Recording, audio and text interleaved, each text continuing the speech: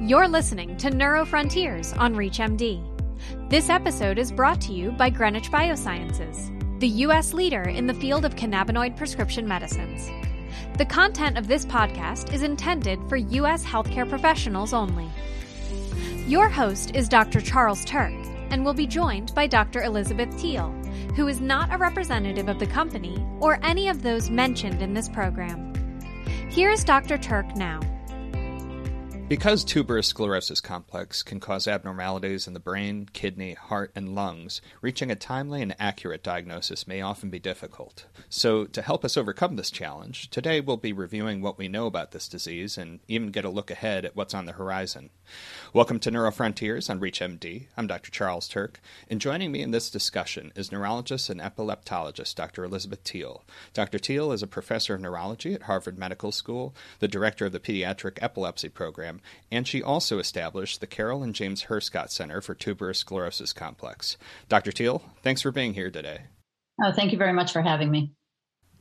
So why don't we start at the beginning, Dr. Thiele? How does tuberous sclerosis complex usually present itself?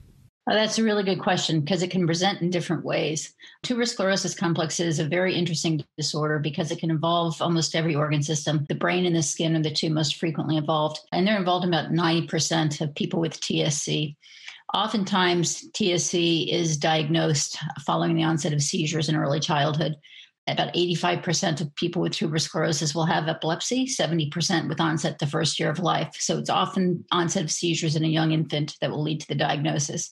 But sometimes it's diagnosed other ways. The cardiac or heart manifestation of TSC is a cardiac rhabdomyoma, which is a benign tumor of the heart, which is most common in late fetal or early infancy. So sometimes in the late gestation ultrasound, the question of possible TSC will be raised by the identification of several cardiac rhabdomyomas. We also have some of our patients that have been diagnosed by the skin findings or even the renal findings. So it can be diagnosed by different organ system manifestations, but probably epilepsy is the most common symptom that leads to the diagnosis. And do we know what causes TSC and if there's a genetic component to it? Yeah, we know that there's two genes that have been identified, the TSC1 gene on chromosome 9 and the TSC2 gene on chromosome 16. And we've been able to identify a disease-causing mutation in one of those two genes in about 85% of people who meet the clinical criteria for the diagnosis of TSC. We didn't know if there was a TSC3 or TSC4, but in the past few years, I think the thoughts are now that many people in whom we cannot identify a disease-causing mutation in the blood are likely low-level mosaics, meaning they have TSC because of the mutation in one of the two genes, but it happens sometime during their development where it does not affect enough cells in the body to identify it from the blood. Since TSC is a multi-system genetic disease with many different symptoms of varying severity, do you happen to have any best practices to share with respect to diagnosis? I think that it really depends on what the presenting symptom is. I think that if a baby comes in with new onset seizures that have a focal onset or some focality to it, then neuroimaging is standard of care these days, and that would often lead to the diagnosis. If a dermatologist is seeing an adolescent for what they believe may be acne, and the dermatologist realizes it's instead facial angiofibroma seen in TS, then the dermatologist in the office that day could make the definite diagnosis by looking at the rest of the skin and seeing if there are other skin manifestations. Since epilepsy is so common, I think that we're getting better and better at finding the etiology of epilepsy with gene panels in young children, and that would pick up a TSC1 or TSC2 mutation in some, and overall just an appreciation that this is a disorder that does not just affect the brain, does not just affect the skin, but can affect the heart, the kidneys, the lungs. It's also difficult because these different manifestations can occur at different times during the lifespan.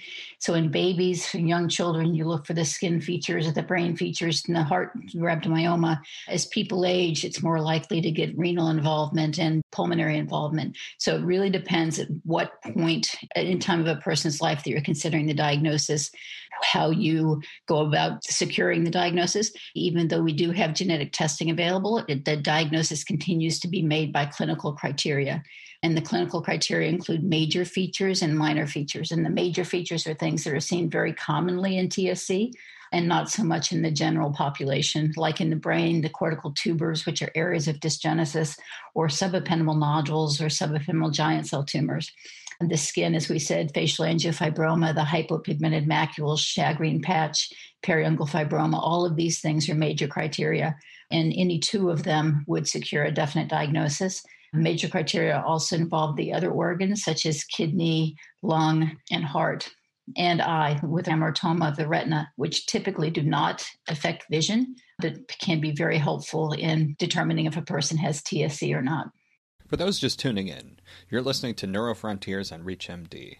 I'm Dr. Charles Turck, and I'm speaking with Dr. Elizabeth Thiele about tuberous sclerosis complex.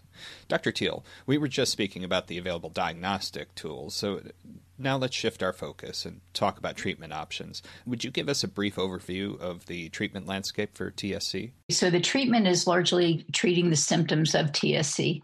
So for managing the epilepsy, which again affects 85% of people with TSC, it really is very similar to managing other focal etiologies of seizures. Most of the anti-seizure medications could be effective.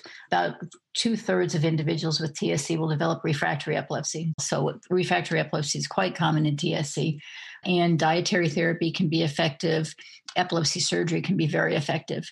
With the identification of the TSC1 and TSC2 proteins being part of the mTOR pathway, or the mechanistic target of rapamycin pathway, about 20 years ago, led to really the identification that mTOR inhibitors such as rapamycin or everolimus can be effective. And actually, they've been FDA approved for several of the symptoms of tuberous sclerosis complex, including renal angiomyolipoma, subependymal giant cell tumors, and pulmonary lymphangioliomyomatosis. There's a lot of excitement kind of now with the evolving genetic therapies that hopefully in the future there will also be a genetic treatment of TSC, but we're just not there yet.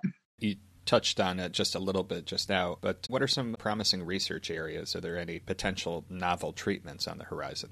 There's been a lot of enthusiasm over the past several years about the role of the mTOR inhibitors. Also, cannabidiol was FDA approved for the treatment of seizures associated with TSC, and there was a lot of enthusiasm about that. I think that people are now stepping back and saying, gee, we know the role of mTOR inhibitors, and if we start patients on mTOR inhibitors, we view that as long-term therapy.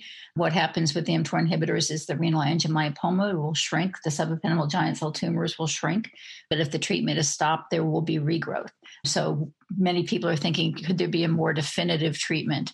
And like I said, the concept of genetic treatments is very exciting. And in some disease spaces, including epilepsies, there are emerging genetic therapies. So I think that there is a lot of hope and excitement that there will be that possibility in tuberous sclerosis complex as well. And finally, Dr. Thiele, as we've learned, TSC has far-reaching effects on not only our patients' lives, but also on their loved ones. So what are some resources to which our audience might point family members as they embark on their caretaking journey? Tuberous sclerosis complex is a very complicated disorder.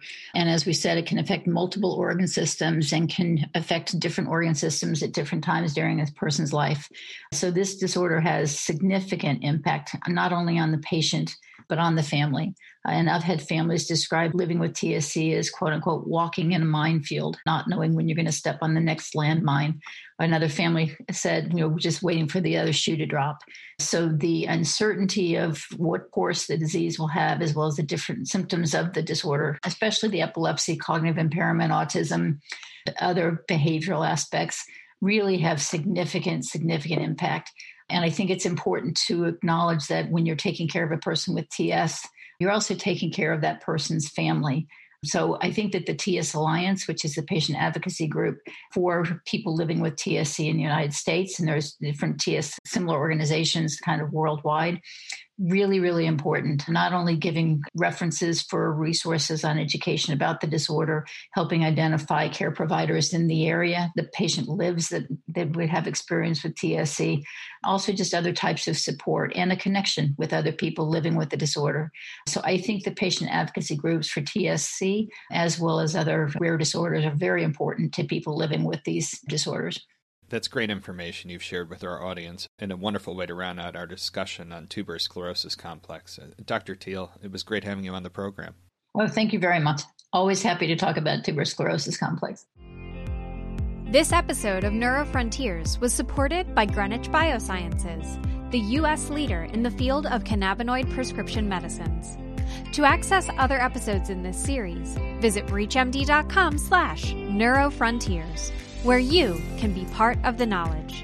Thanks for listening.